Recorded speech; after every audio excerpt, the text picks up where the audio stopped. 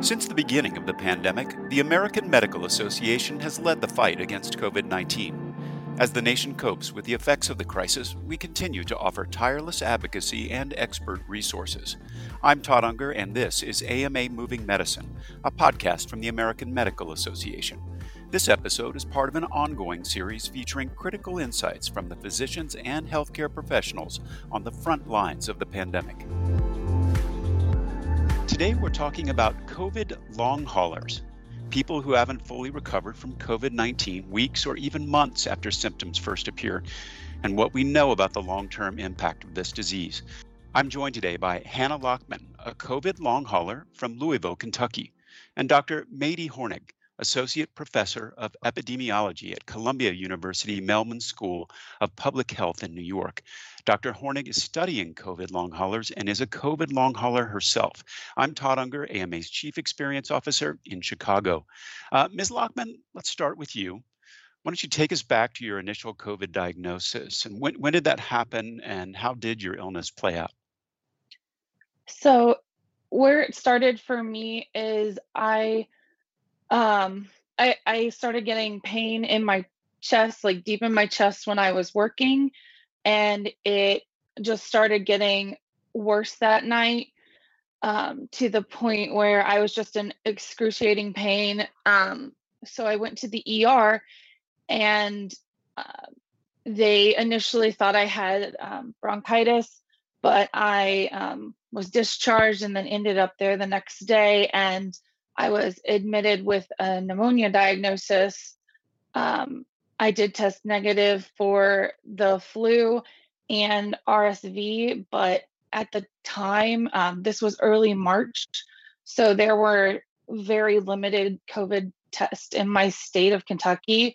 So they did refuse to test me for COVID at that time because I didn't have the necessary parameters there. So I was admitted with pneumonia. And then after that, it's just been like an ongoing cycle of ending up in the ER and, getting treatment and then being discharged. How long I have have been those? How long has this process lasted for you to date? I just passed 7 months on the 12th. So it's been a very, very long time. So that's 7 months. I think you told us that 16 emergency department trips, 3 hospitalizations. So that has really been, that is a long haul, literally. Yeah. How has this continued to be characterized for you? Um, what is really lingering now in like this current time is I'm having headaches. I've had headaches every single day for since June, and I also have issues with brain fog, as they're describing it. Like I'll mix up like information. I can't remember words. I have problems with like it's weird. It's like sentence structure. Like I'll get confused about how words are supposed to go together. Um, I have like shortness of breath. I have issues with like tachycardia. Like if I get up and move too fast, I end up breathless and like my heart is gonna explode. It's not really gonna explode, but it Mhm. feels like it is. So really, I used to be healthy and it's just like my body is like kind of crashing. Another issue is I have rashes and then I have this burning feeling. It feels like a sunburn I get on my face like most evenings. It's really like excruciating and keeps me up some nights. So it's just been just a random mixed bag of issues. I'm so sorry that you're going through this. Dr. Hornig, talk to us a little bit about how your illness has played out, and hearing Ms. Lockman's story. Is this something that you're seeing a lot from other reports? Oh, absolutely. And also from my own. So, what Ms. Lockman described was this sort of panoply of all sorts of symptoms affecting all different organ systems, all different bodily systems. And we see that in several of the surveys that have been put out onto the web and are now being published that are patient-driven. So Body Politics, Survivor Corps. I understand Ms. Lockman maybe is involved with another one, and some publications. And so the symptoms are very diverse, and it's hard to really thread them all together. In medicine, I'm a physician scientist, a psychiatrist by training, but do a lot of lab bench work, and on infectious diseases and immune disorders. But when we're thinking about complex illnesses, there's this hypothesis called Occam's razor, which is this idea that you are going to get the most economical or parsimonious, simplest explanation that ties everything together. Kind of like you pull a thread and all of a sudden everything is in view and understandable with one explanation. I'm looking in this pile of symptoms and, I just can't find Occam's razor. And many of us are really perplexed. For me, I don't even really know whether I can reliably say when my illness started, because I had unusual symptoms for what is in the case definition, the official case definition of COVID-19, or that weren't really very well known at the time. And so in retrospect, I do think that it started earlier than we had sort of placed it. My disorder started with a tickle in my throat. I also had a very strange one rib muscle that was inflamed and extremely painful, just one. And it was so bad that I couldn't get out of bed. I couldn't flex to get out of bed. I had to roll out of bed. It was as if I had injured myself. That was followed by what I thought were scrapes on my toes. It was before this phenomenon of COVID toes had been described. And it was, I just, said, oh, well, you're walking around without shoes. You got to wear slippers. You must have scraped your toes or something. Until one day I had to leave the house to go to the pharmacy, and my toes were so swollen I couldn't get shoes on. And that was unusual. And then I had a fever that lasted 12 days, which started another week later. That was at the end of April. So I'm nearing this, 6-month mark now. And we are looking at all of these symptoms, trying to see, even if we don't know the explanation, we're trying to see whether the grouping and clustering of these symptoms that are happening in long COVID are potentially on a pathway for some individuals towards something called myalgic encephalomyelitis. Now that's a mouthful. It's popularly known as chronic fatigue syndrome, or ME/CFS is the abbreviation. Well, let me just ask you, obviously you had your own experience to draw upon. When did you first hear about the concept of, a long hauler and realize that there's a whole group of people, and then that obviously inspired your research, which you started to talk about. What are you finding here?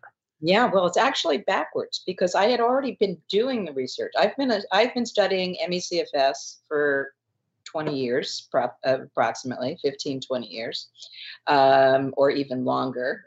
And I have seen the reports in ME/CFS for a viral onset to the illness. About 3/4 of people who develop ME/CFS have had their symptoms for 6 months or more, and that's why that time period is important.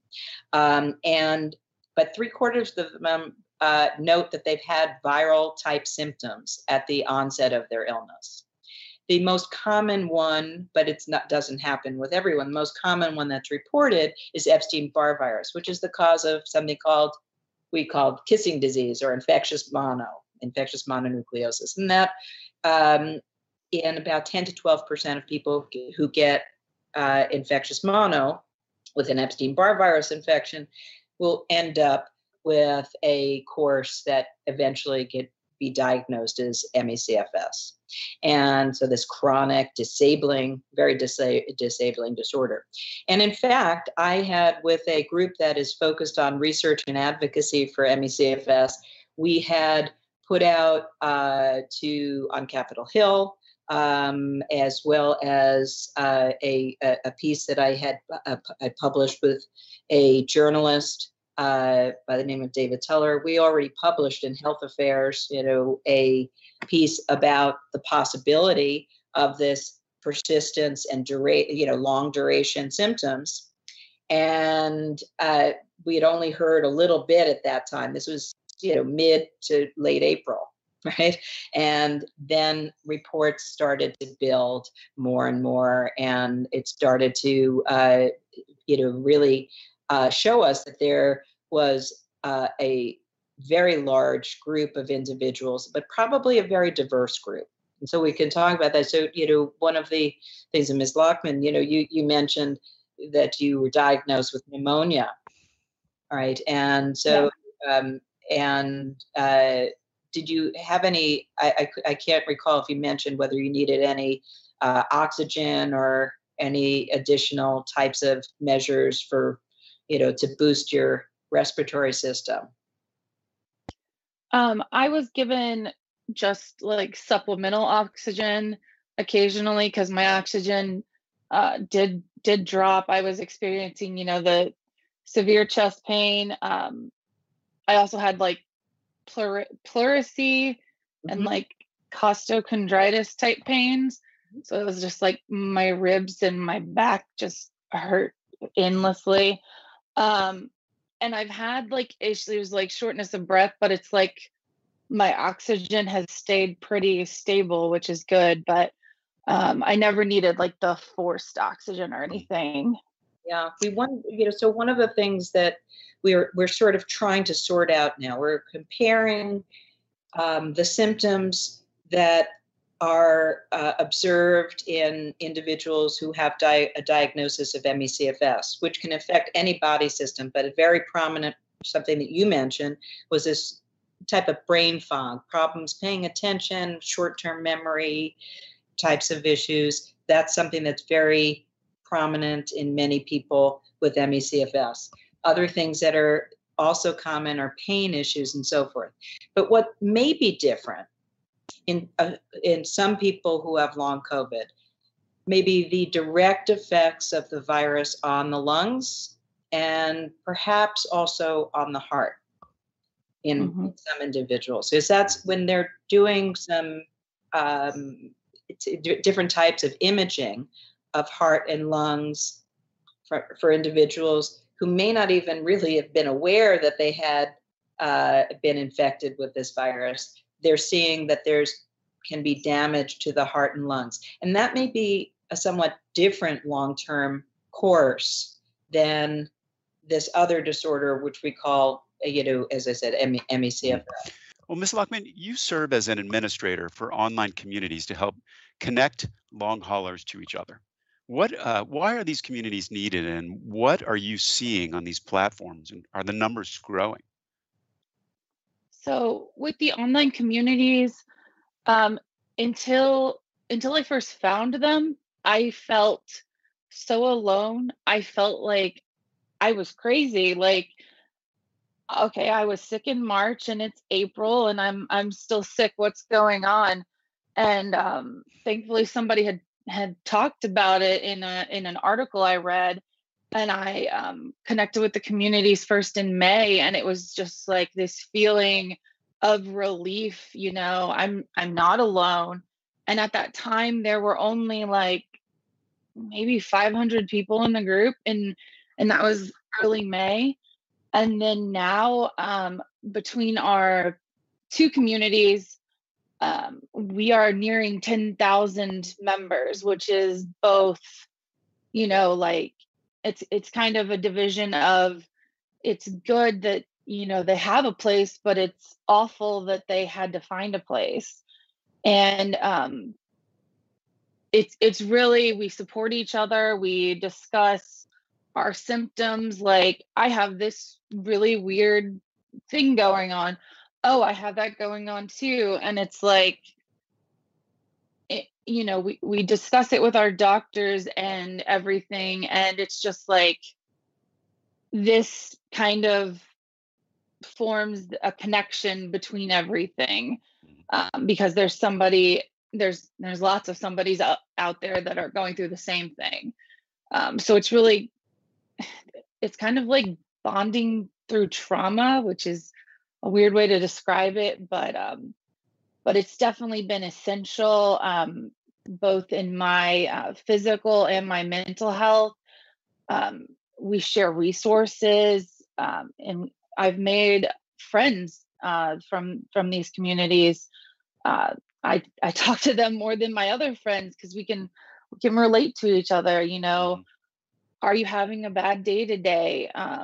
Just reaching out and making that human connection. It's just so important when you're this level of sick, and you used to be a healthy person. Like, I used to be a runner, and now I can't dream of running. I can barely go on, a 15-minute walk, and some people can't even do that.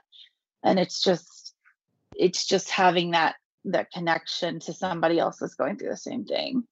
Well, Dr. Hornig, last question for you. Yeah, I was going What do you want physicians to know about COVID long haulers? Well, I first wanted to pick up on what Ms. Lockman mentioned, just to say that as a physician who is going through this herself, and having experienced all of these mysterious symptoms, I'm really grateful for the energy and that people have found somewhere within their long COVID selves, which is very difficult, to create these opportunities for people to exchange information, because it's essential for us to both those who are trying to study this scientifically, but also even as a patient myself, to have some way of validating that what you're going through, even if it may not be a part of long COVID, because we all have all sorts of other issues as well, and we're trying to sort this out. There's still this opportunity to really gain this sense into that you can fight against the gaslighting. There's this medical gaslighting that occurs. I got this as a physician. I got this from one of my own docs. Saying, well, since we had tested the hypothesis that my periods of very high heart rate, tachycardia, right, which I still have, where I just sit here and my pulse will go up to 110, 130, and just sitting and doing nothing. And we ruled out that there was any strange arrhythmia that was concerning of the heart. And we ruled out that my thyroid hormone, which was, I've been on thyroid hormone replacement, that we took that off completely. So without any thyroid hormone, and I had no energy, but I had tachycardia still.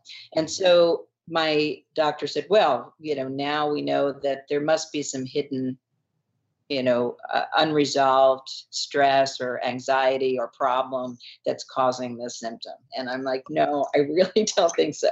I want to find Occam's razor. I want to find that thread or that razor that's going to cut through all of the, heterogeneity.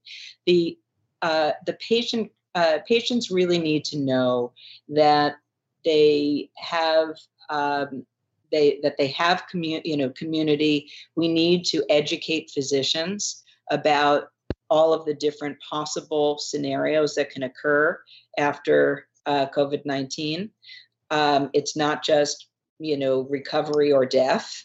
There's so much in between. And individuals who've had pneumonia or who have symptoms that suggest they may have heart damage, that they really may have heart damage, and they may need a different type of rehabilitation or medical treatment than individuals with ME/CFS, right? So with ME/CFS, you don't want to push through it. You don't want to put them through a graded exercise program because they have what's called post-exertional malaise. They exert a little bit, taking a walk, taking a shower can set them back for days. And I have to dole out my energy as well. And I call it the toddler schedule. I take self-enforced naps, and I'm only angry because I can't get a good tantrum in like a real toddler would. but that's the only way that I can to get through. But and the symptoms are very perplexing. Sudden hypertension, crazy crisis level hypertension, the tachycardia, weird sensory things, lesions on my fingers with strange type of itching, and I still have COVID dose. Well, Dr. Hornig and Ms. Lockman, your stories are incredibly moving. And Dr. Hornig, I hope you do find your Occam's razor and an explanation for this, and to both of you that you begin to feel like yourselves again. That's it for today's COVID-19 update. Thanks so much, Dr. Hornig and Ms. Lockman, for being here, sharing your stories. We'll be back soon with another update. For resources on COVID-19, go to ama-assn.org/COVID-19. Thanks for joining us, and please take care. This content was originally published as part of AMA's COVID-19 daily video updates. Find the latest at ama-assn.org/COVID-update. I'm Todd Unger, and this is AMA Moving Medicine, a podcast from the American Medical Association. You can also subscribe to other great AMA podcasts on Apple Podcasts, Google Play, Spotify, and Stitcher, or visit ama-assn.org/podcasts. Thank you for listening.